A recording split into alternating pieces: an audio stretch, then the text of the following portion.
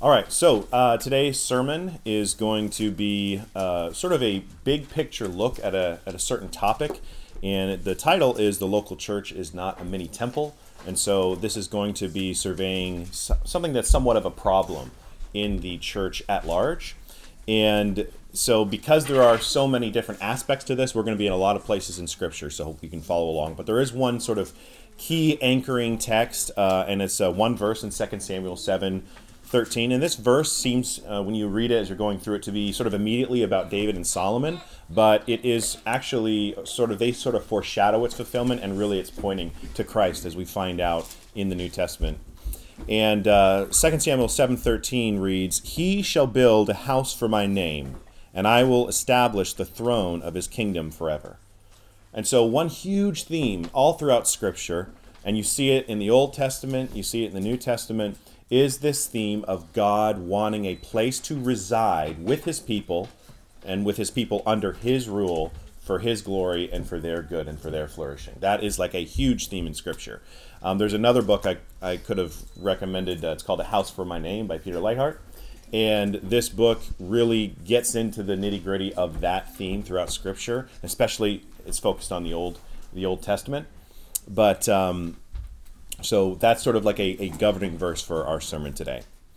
So, brothers and sisters, we as the Church of Jesus Christ need to remember that we're in the business of planting, advancing, and sustaining Christian civilization.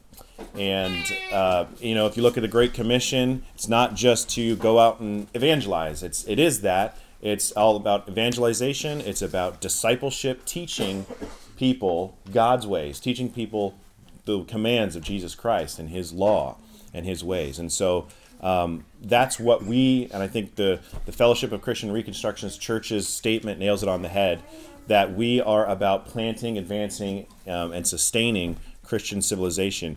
We are not in the business of planting, advancing, and sustaining mini temples. Okay, and so this is sort of the preface for the sermon today, this sort of mini temple mindset. It's no overstatement to say that this error of the local church masquerading as a mini temple is one of the most pernicious, entrenched, and pervasive errors in Protestantism. Notice I didn't say Eastern Orthodoxy or Anglo-Catholicism. They look way more like temples in many ways, but their temple mindset is usually just more obvious. And it's not like they're hiding it, basically. Like, they think a certain way about what church should be, and it's quite obvious to see them do that. So if you're hearing about this problem, and we're going to get into what this problem is a little more, but if you're hearing about this for the first time and you have really no idea that this problem exists, you're in good company, because for a long time it was very sort of hard to detect for me as well. But even in sort of solid, good local churches, this problem can be big, and by design, it's not supposed to be obvious. A lot of people are just sort of functioning in this sort of cultural waters. They're swimming in these waters, and they don't really even know it. But its effects, if you zoom out and look at its effects in the church, in our country, in society, are tragic and monumental. So it's a huge issue, and especially as you look over the long term. So remember, as we go through the sermon today, the difference between truth and error is not always easily discerned as black and white, right versus wrong, but more commonly, you'll see sort of almost right mixed with some error, and that's where the fallacy comes in many times. And so that's just something to be aware of. In this case, it's no different. It's part of the reason why this problem is so enduring. So in this sermon, we're going to be surveying 7 ways that the local church, as a temple mindset, having a temple mindset, can lead us astray, and steps that we can take to help to remedy the problem. But first, what I want to do is just to orient ourselves for a minute around a brief refresher of sort of Ecclesiology 101, the study and doctrine of the church 101, just for a few points of it. Obviously, that's a massive topic, and we can't address everything, and especially not in great detail, but I do want to sort of just reorient ourselves with some fast points about doctrine, about the church, okay? All right, so what is the church? And specifically, when I say the church universal. Well, the church universal has primary reference to the identity of God's people. It's the collective, singular body of Christ. And the whole number of God's covenant assembly belong to this one body of Christ. And there's only one body of Christ, and it's permanent. So when we talk about the church universal, that's what we're talking about. It includes both those who are already in glory, that's sometimes referred to as the church triumphant, so those who are in heaven now, and those on the earth now. That's us, the church militant, as is commonly referred to. And taken together, though, the church militant and the church triumphant, they make up the one body of Christ. And again, it is permanent. There is the visible church, which includes all those who have been baptized into the household of God, circumcised in the old covenant. And, Baptists don't get hung up there. But there is also the invisible church, which includes all those who possess saving faith in Christ. And the point is that membership in the church universal has direct relation to the covenant mediated by Christ. So 1 Corinthians 12 through 13, for just as the body is one and has many members, all the members of the body, though many, are one body. So it is with Christ, for in one Spirit we were all baptized into one body, Jews or Greeks, slaves or free, and all were made to drink of one Spirit. Okay, so that is the 1,000-foot view of the church universal. All right, another concept that we want to just cover here is the temple, okay? Temple, and the word temple is all throughout Scripture, Old Testament and New. This term is actually very closely related to the term church, according to its spiritual aspects. And it differs from the word church mainly in its emphasis. Its primary emphasis, when we think of the word temple, we're thinking about where God's presence resides. So anytime you're seeing temple or tabernacle sometimes, it is about where God's presence is. And in the Old Testament, we observe an emphasis on the earthly temple or tabernacle made of stone or with hands, as it says in Hebrews. This was a temporary shadow, this stone temple, of the true temple, which was to come in Christ. And so this physical stone brick and mortar temple was a symbol of something of greater value, of greater importance, of greater substance. The plan all along was for God to once again reside with his people by building a house for his name. Okay? And later we see that the church made up of God's people are referred to as living stones. They're actually the stones that make up this house that God is building. And it makes up this heavenly temple made without hands, right? It's not a brick and mortar temple. It is the body of Christ. And it's where the Holy Spirit would then be poured out, and God would then reside with us permanently in his house. So we must remember that the New Testament, so as we're thinking about these things, we've got to remember that the New Testament was written during an era in redemptive history that we're not in today. Because in those days, there were these vestiges of the Old Covenant era that were still in place. The New Covenant had made the Old obsolete, but there was this overlapping age. The end of the Old Covenant was fading away, but was still there in some ways.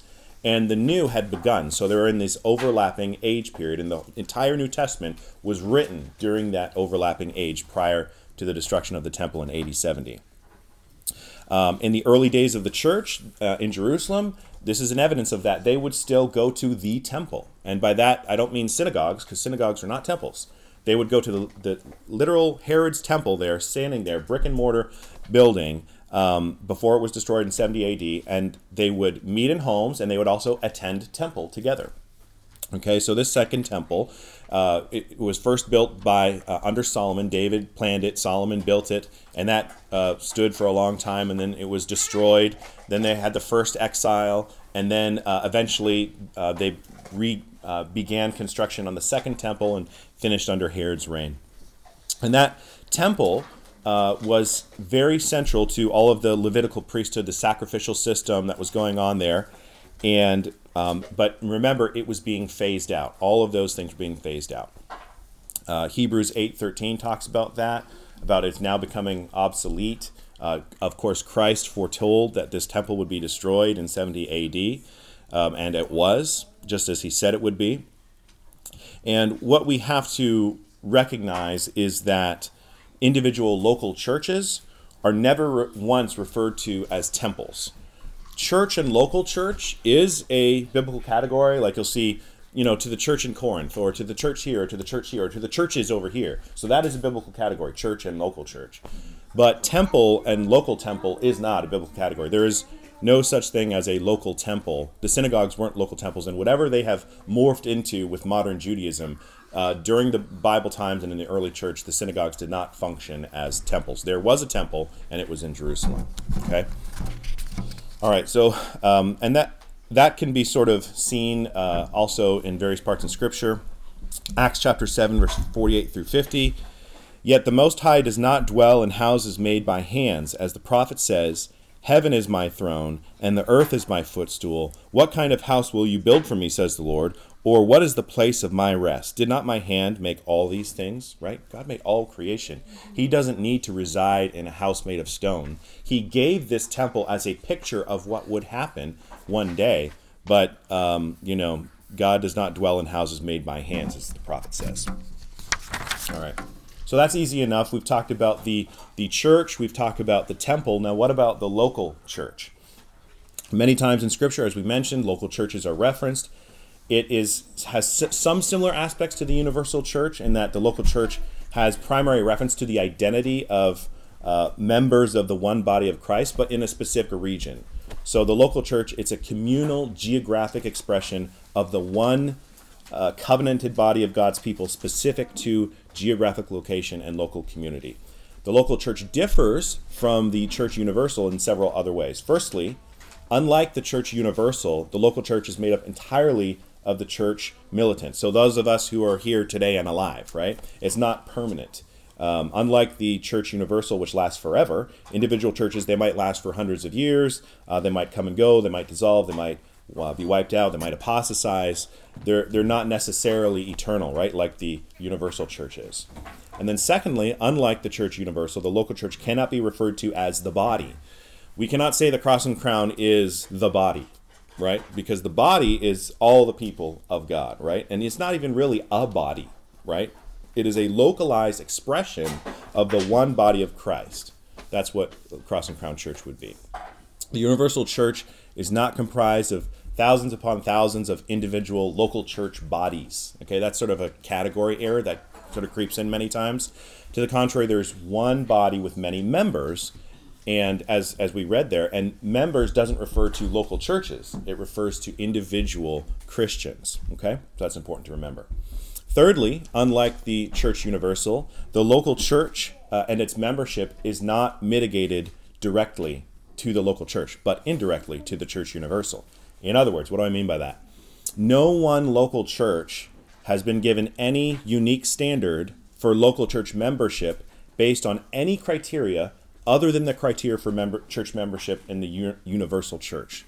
So local churches are not a law unto themselves, and they're nowhere permitted to admit into membership those who Christ rejects or to reject those who Christ welcomes. Local church membership is about recognizing Christians who are already in covenantal union with Christ. So when we welcome new members into our church, we're recognizing their covenant that they already have with Christ. We're not welcoming them into our club, right? Okay, so that's an important distinction to remember.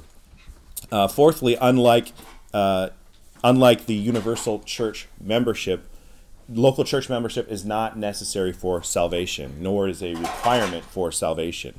We could go into a litany of detailed scenarios where why a truly regenerate believer may not be currently recognized as a member of a local church.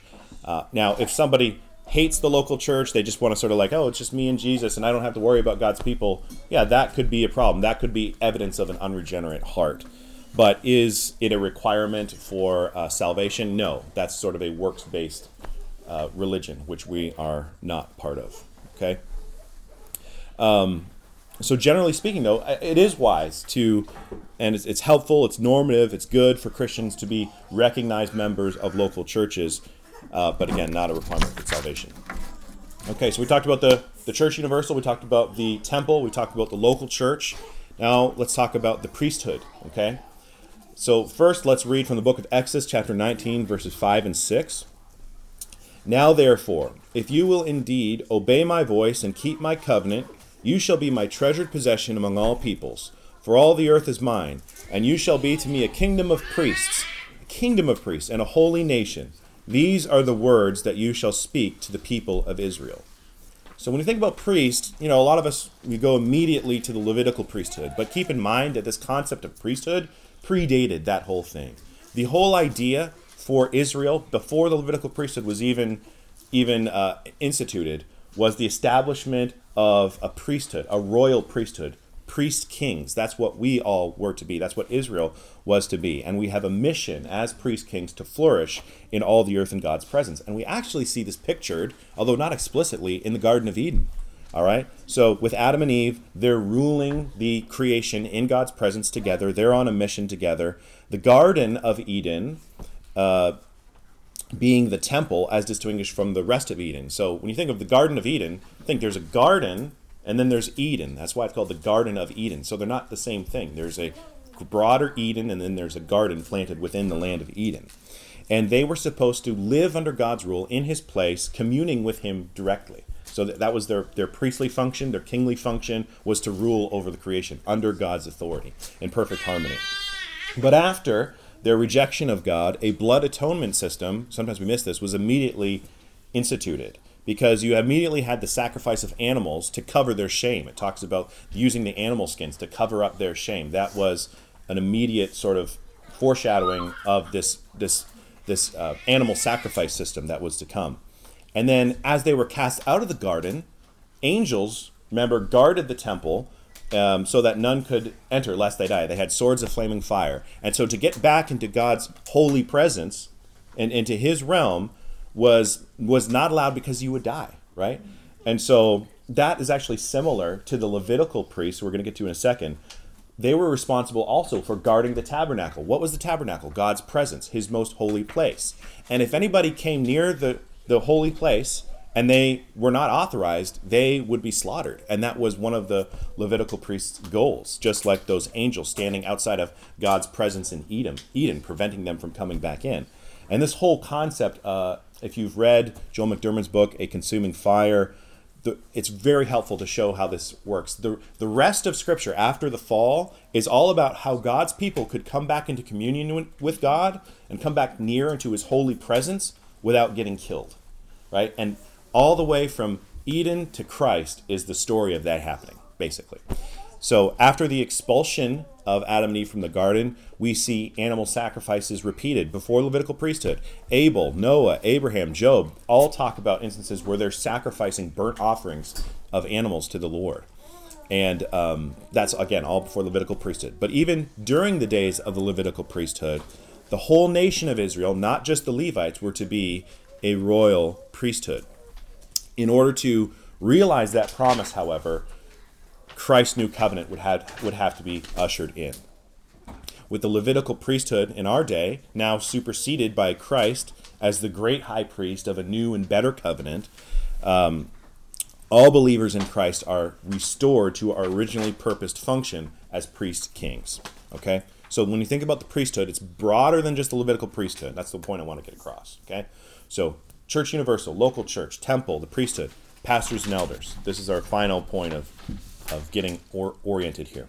In the new covenant, though pastors and elders may carry similar duties to activities which the Levitical priests carried out, so teaching, dispute resolution, the Levitical priests did some other things that keep going in many pastors do these duties, like teaching or like dispute resolution as mentioned.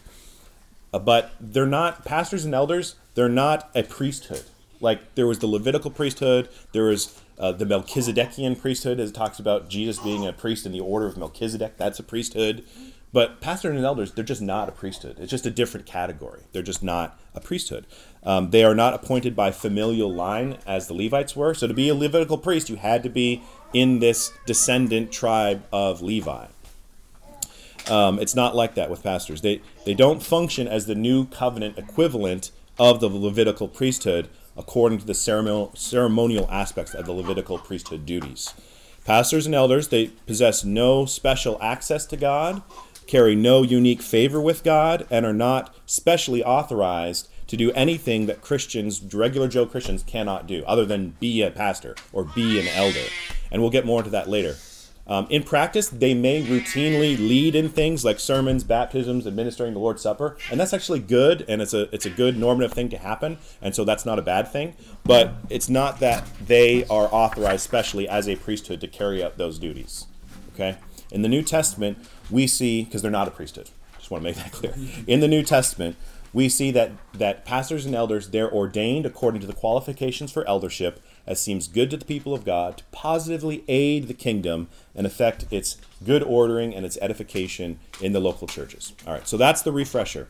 Now, where do we run into problems? Is when we start to confuse categories, okay?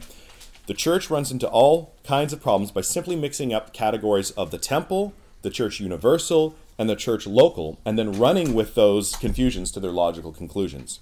Temple elements were only ever meant to apply to the church universal, begin to creep into our local church practices and how our local churches function.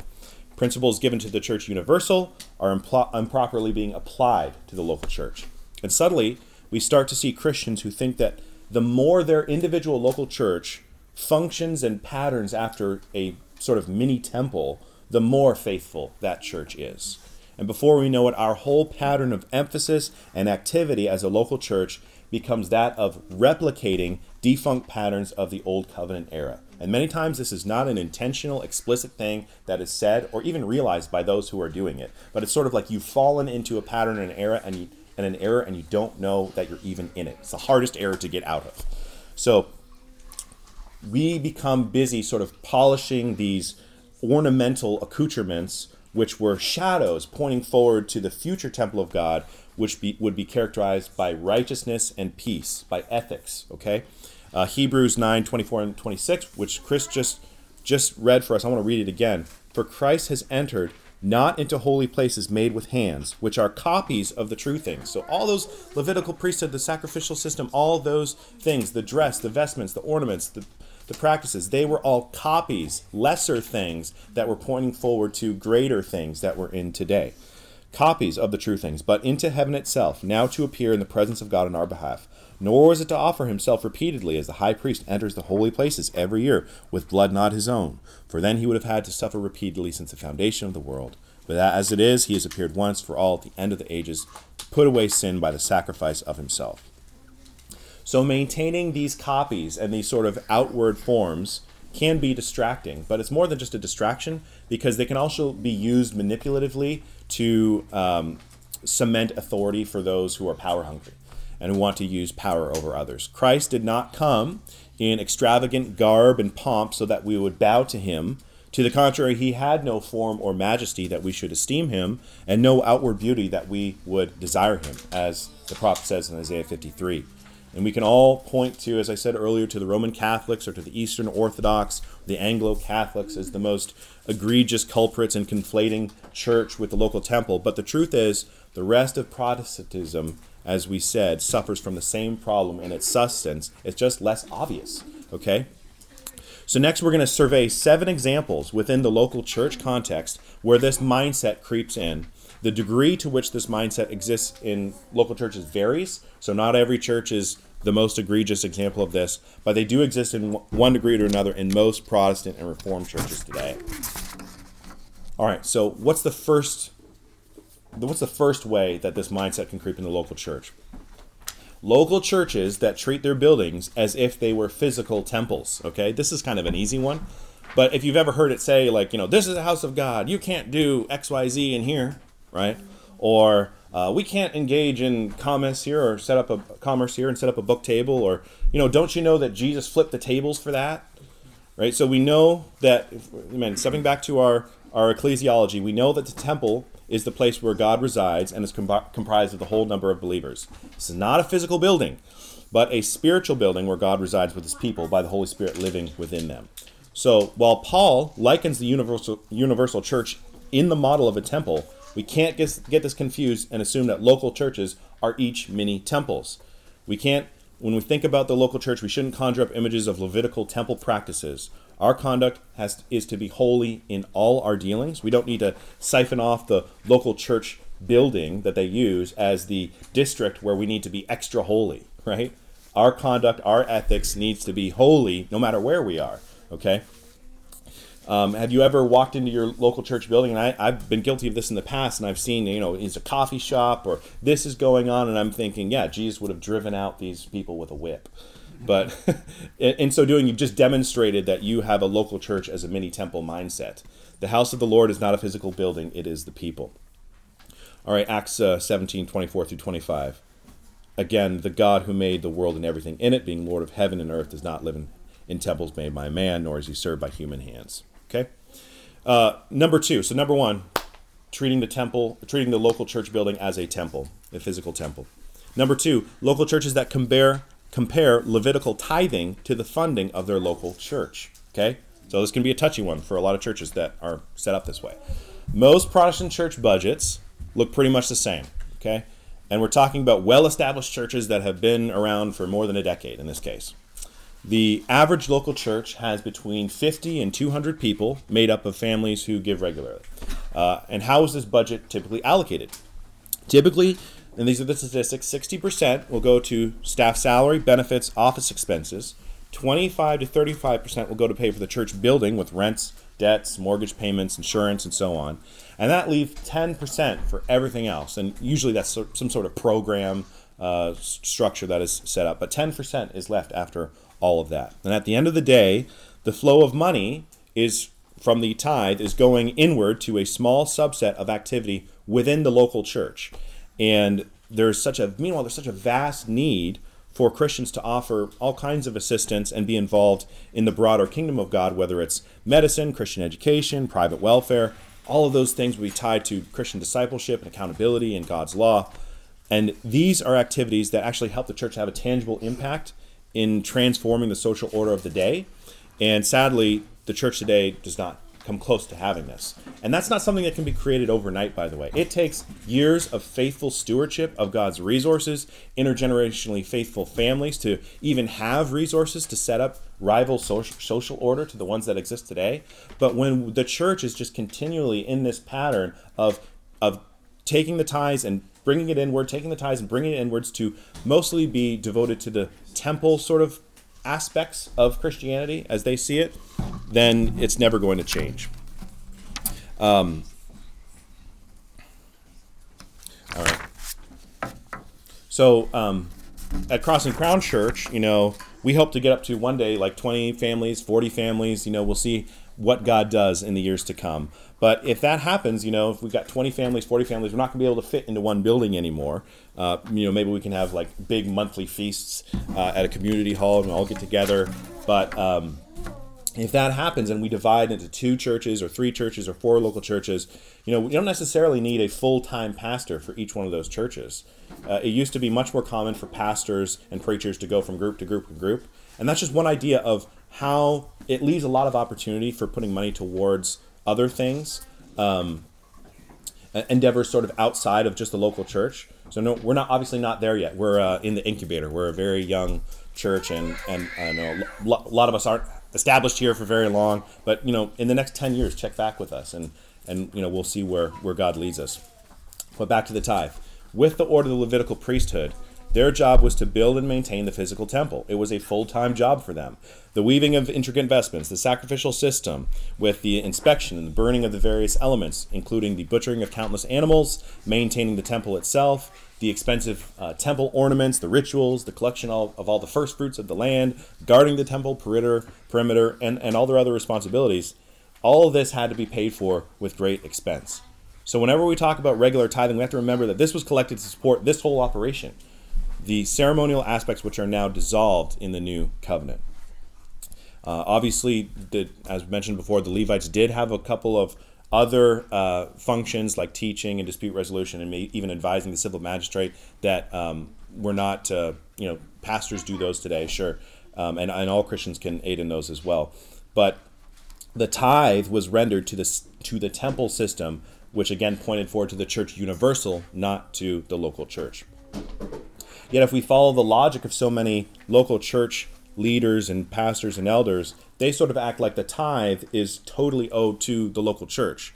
Unlike under the Levitical order, Christians today have freedom to determine where their tithes will go. Now, of course, in our context here at Cross and Crown, we have a decades and centuries long perspective. We pray that by God's grace, in the next 10 years, God will cause our community to be fruitful and grow to a larger size. But right now, as a brand new church plant with families who are all first-generation Virginia families, limited intergenerational wealth, the pastor and his family moving here to do ministry among us, there are certain realities and practicalities, which means it makes sense for much of our giving to be devoted internally here to Cross and Crown. But our trajectory is the key thing. What is our trajectory? It's one of aiming towards having the resources of the church make a big impact for the kingdom, and not just to the local church. Okay? So, number 3, mindset of the temple mindset creeping into the local church. Local church is functioning as temple events, not social orders. Okay? So for those of you who have had a ton of experience in local churches, American local church life is highly limited and centered around the activities of attendance of a Sunday gathering where we can sing and worship, receive communion, be washed with the water of the word in a sermon. But much like the temple mindset, it's about going to an event, partaking in a ceremony, and meaningful as that may be, and then sort of reconnecting with the rest of your life. And yes, you may have attendance at prayer groups or small groups and the like, but the relationship in the church don't revolve around shared activity in business, schools, media, medicine, nutrition, loans, welfare programs, and the like. Not enough, at least, to create a rival social order and Christian civilization. In fact, as an aside, many churches sort of use the state apparatus to help their institution succeed. So, like, they'll recommend people get on food stamps and go get on welfare, and without even checking to see if there's a solution within the local church or a loan or those kinds of things. Okay, so obviously not everyone has the option of being that connected to a local church for various practical reasons, and that's the same thing at Cross and Crown for some folks. But again, this is where the church should be aiming: participation in a Christian social order, not just events. Okay, people don't realize. A lot of times you think about third world Christians who are in persecuted countries, who are in underground churches. They're rejected from the world systems that they're in, like in China. If you want to be a true hardcore believer, most of the time it means you have to go underground. And that, though, forces these believers to create these interconnected networks, which are for all of life. And they're seen as sort of the lifeblood of the church. And when it comes to, say, something like church discipline, for, let's say, the unrepentant adulterer in the congregation, when you get kicked out of their churches, you're not just getting kicked out of a weekly event, you're getting kicked out of a whole way of life that you depend on. And so it's like you're literally being handed over to Satan's kingdom when you are excommunicated for things like that. People complain a lot in our circles about church discipline not being effective in our time. But at the same time, they're fostering this reductionistic culture in the church, which itself makes church discipline many times impotent. And this is also in the New Testament church, in the early church. In Acts, it tells us that people were doing everything together. They were meeting in homes together. They were eating together. They were doing business together in the synagogues, which were not many temples, right? Synagogues were not modeled after the temple. They were places of biblical teaching and exhortation, feasting, education, dispute mitigation, welfare centers, civic engagement, hospitality, and so forth. When Christians were kicked out of the synagogues, they brought that same culture. So the Jewish establishment, who rejected Christ and persecuted the early church, they kicked many of the Christians out of those synagogues. And when that happened, these early Christians began meeting in homes, but they brought that same synagogue culture with them to their homes. So it was not this mini temple ritual once a week event. It was this faith for all of life culture that they had. And their gatherings, their pattern of activity didn't look like a lot of the church does in America today. It's not uncommon for big-name preachers in reform circles to bemoan Christians in America for holding their Christianity too casually, while comparing them unfavorably to Christians in third world countries or other past generations like the Puritans, who were, beacons of devotion. But, and they'll sort of think that we're all a bunch of spoiled brats, who we want the cushy Christian life. And in some circles, and in many cases, I'm sure they're right about that. But all the while, they're complicit in perpetuating the very culture that creates this casual Christianity, right? If you don't want casual Christianity dominating your local church, then your local church needs to be about building Christendom, needs to be about doing more than the reductionistic temple set of temple activities. If you aren't building Christendom in your church, if you're not oriented in that, you're going to be creating a culture that fosters casual Christians, period. And pastors in these churches need to stop shaming their flock over their casual Christianity, and they need to start leading. The enemy of faithful, steadfast, consistent fellowship in the body is the lack of authentic Christian civilization where the local church has interwoven their lives together to such a degree that they actually depend on each other for various things in their life, where they're applying the law word of God to all areas of life: businesses, the education of children, lending, welfare, adjudicating disputes, apprenticeships, planning regular corporate feasts, health and medicine practices, hosting civic events, cooperation, and building up of intergenerational biblical trustee families, and on it goes. So when pastors are continually bathing their congregations in reductionistic teaching about theology, eschatology, the kingdom, and all the practical applications of God's law, it actually undermines the will of the local church to build a mini-civilization. Can't be faked. Building a mini-civilization, a Christendom, is not easy. It takes time. It takes a long-term intergenerational commitment. It takes faith for all of life. It's got to be fueled by the Holy Spirit, governed by the application of God's law. And it can't be completed with the local church as a temple, mini-temple mindset. All right. Number 4, local churches, another area where the mini-temple mindset creeps into the local church. Local churches that cause the kingdom to orbit around supporting a temple activity.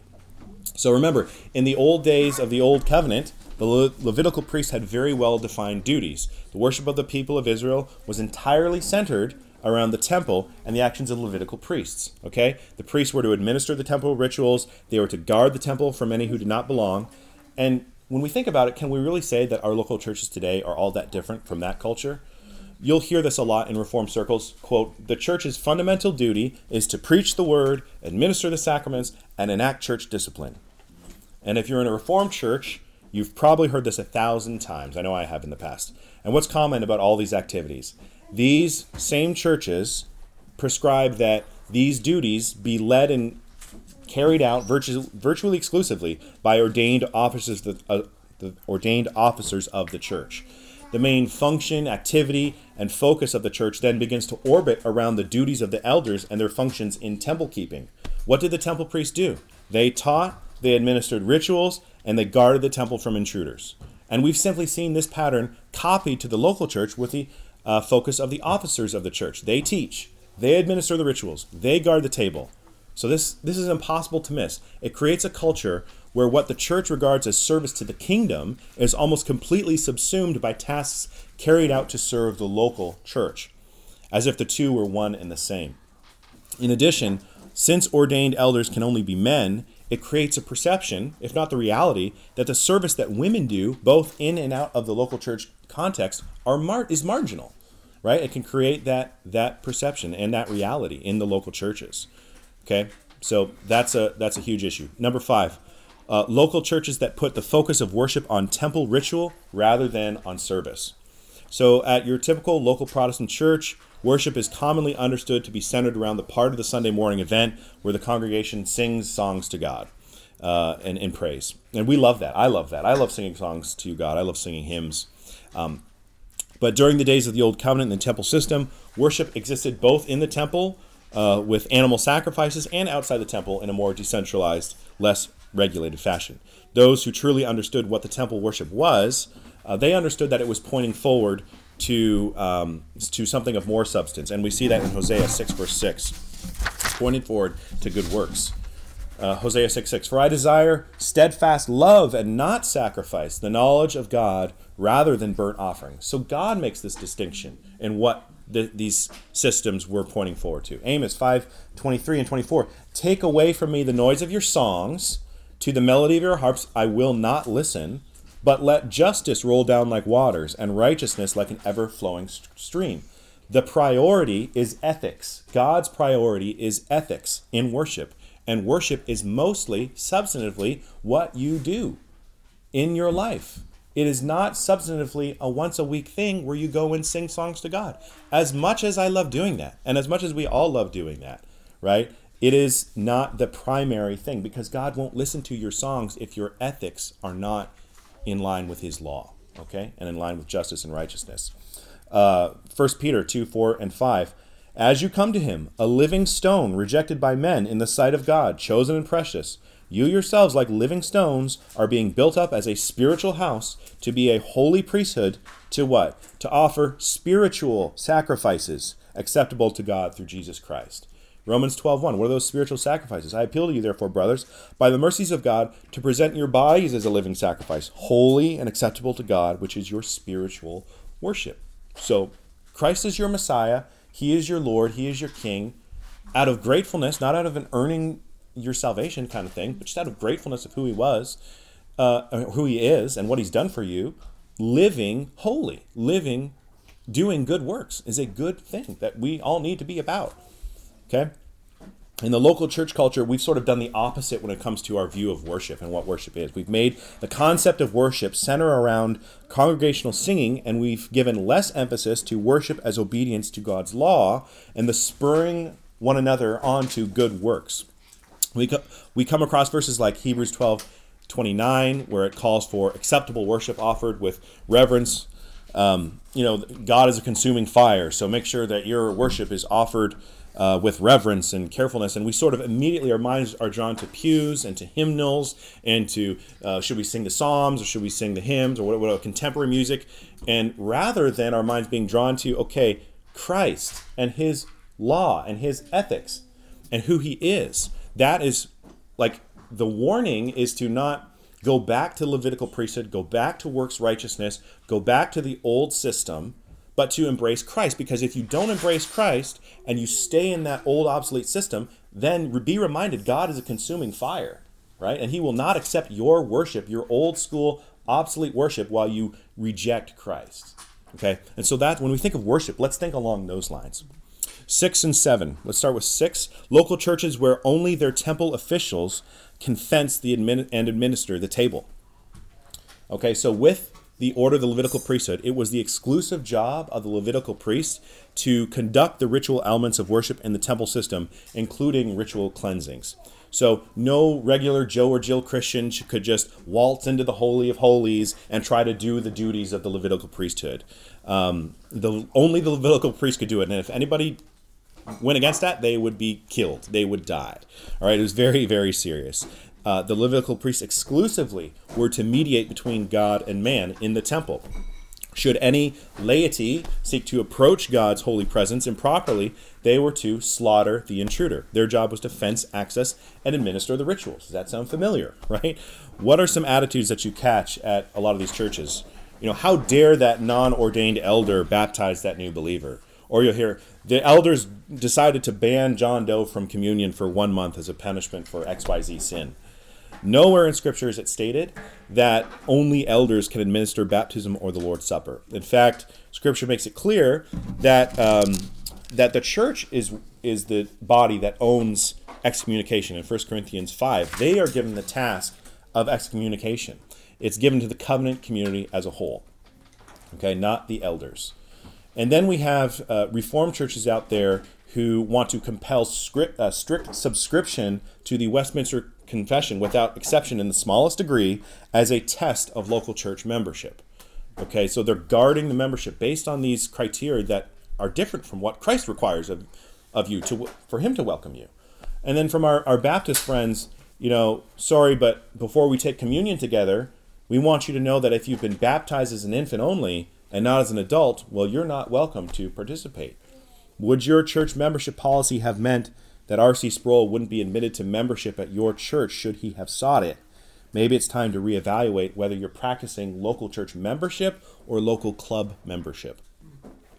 With regard to local church membership, since it points to a universal, visible church reality, there can be no situation where a pastor or an elder board would say something like, we know that you profess the true religion, and we haven't recognized anything in your life that would exclude you from membership, except you've been a Paedo Baptist your whole life. And you go to the Presbyterian church down the road, they'll take you, right? This is an This is an elder acting as a Levitical priest, guarding his mini temple, rather than the decision of a covenant community based on what Christ requires for welcoming his people. Now, as recognized faithful elders in the church, is it natural for these men to lead out in these areas? Sure. But again, the only reason that so many churches practice things the way they do is because they have these misguided ideas about the Levitical temple practices foreshadowing activity in the local church rather than the church universal. Okay? All right, finally, local churches that treat the Lord's Supper as if it were a temple ritual. We're getting ready to do the Lord's Supper here in a few minutes.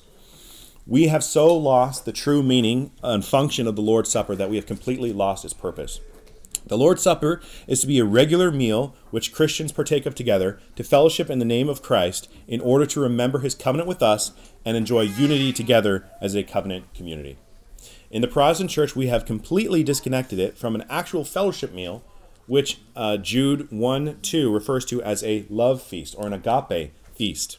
It's about Christ's love for us in laying down his life for us, laying down his body, and shedding his blood for us, and then our love in turn for him and for each other. It's all about the unity of the body and building fellowship in the body.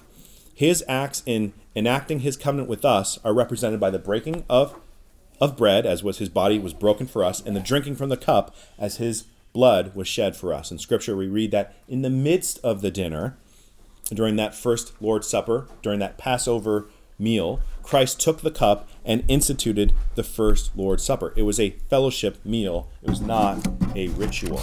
Okay? It's not to say there isn't symbolism, but it is more than a symbol. It is a meal that actually enacts something ethical, judicial in us, our fellowship and unity together. And we've turned this feast, this unity feast, in praise to God and thankfulness to God, into sort of a solemn, cold, individualistic ritual. Okay? So those are the 7 ways, and I'm sure there's many more examples, but those are 7 that I thought of how this mini temple mindset creeps into the church. And so I'm just going to recap them real quick. The 7: local churches that treat their buildings as if they were physical temples, because I know there's a lot.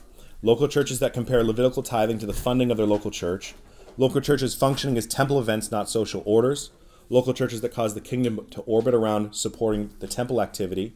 Local churches that put the focus of worship on temple ritual rather than service. And then the last 2 we just talked about, where only the temple officials can fence and administer the table, and treating the Lord's Supper as if it were temple ritual. So when we think about the sum total, just to wrap up, of all of these effects, the temple model of the local church begins to warp our understanding of so many activities in the local church: buildings, budget, mission, fellowship, service, discipline, giving, and more. The result is to drive the church inward with a reductionistic focus. It reduces our impact on the world by creating an environment where Christendom is reduced to so-called temple activities, to make us obsessed with the shadows and neglect the substance, which was always about ethics. The bulk of our energies become devoted towards spiritual activities, almost exclusively tied up inwardly in the local church.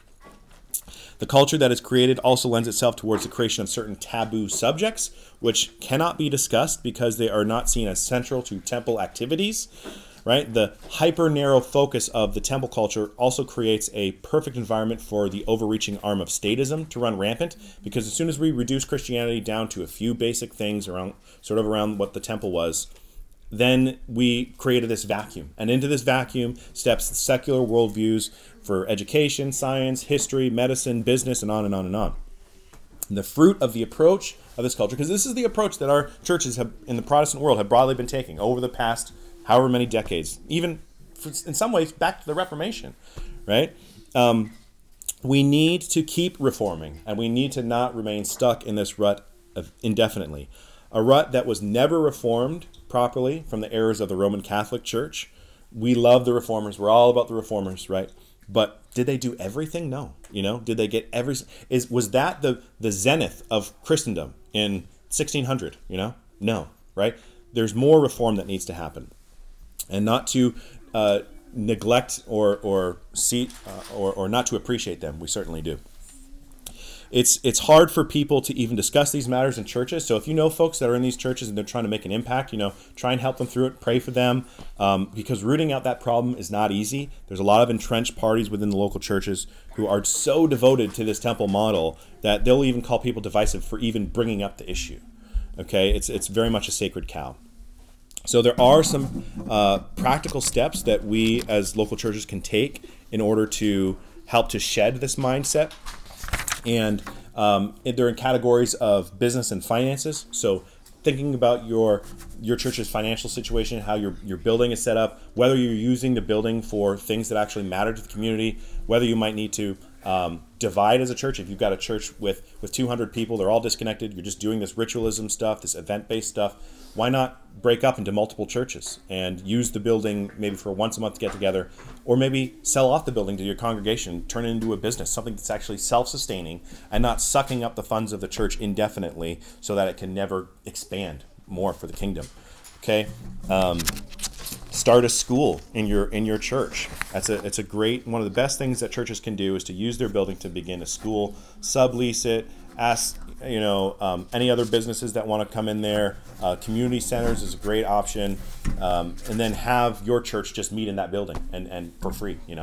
Find a Christian businessman or woman who has a business and a building, and you try and get them to let you go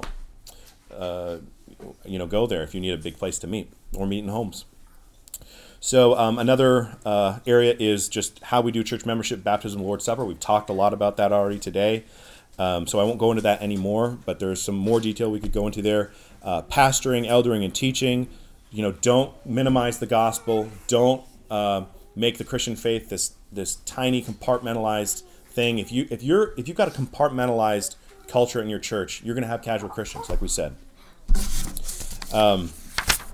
Don't reduce the mission of the Great Commission down to just telling people about Jesus, because that's not all we were commissioned with. We're actually commissioned with discipleship as well.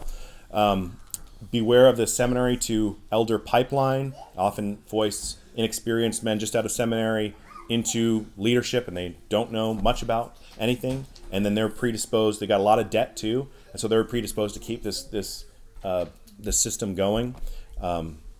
Share the load and the teaching load. As pastors and elders, you may not be the only expert in your church. And so final word. The Church of Jesus Christ is a temple of the living God. There is one Savior, priest, king, and mediator who intercedes for us all. His fellow priest kings, who we are, and we're living stones making up the spiritual temple where God resides with us. The church has been given a mission to go forth and win the nations to Christ by the power of the Holy Spirit in the gospel. It's not insular, it is not compartmentalized, it is not escapist. It is on the move, and it is storming the gates of hell. Her local churches are not local temples, and they are not mystery cults marked by temple patterns, ritual shadows, and practices which foreshadowed life in the new covenant time. We are ethical, judicial communities of believers united by our Savior, our mission, and our love for one another. We're thankful for the temple of God that is the Church Universal, and may Cross and Crown Church and all our local churches be marked as local communities full of individual members who are each individual temples of the living God. Brothers and sisters, it bears repeating, we are not in the business of planning, advancing, and sustaining many temples. We're in the business of planning, advancing, and sustaining Christian civilization. Let's get after it.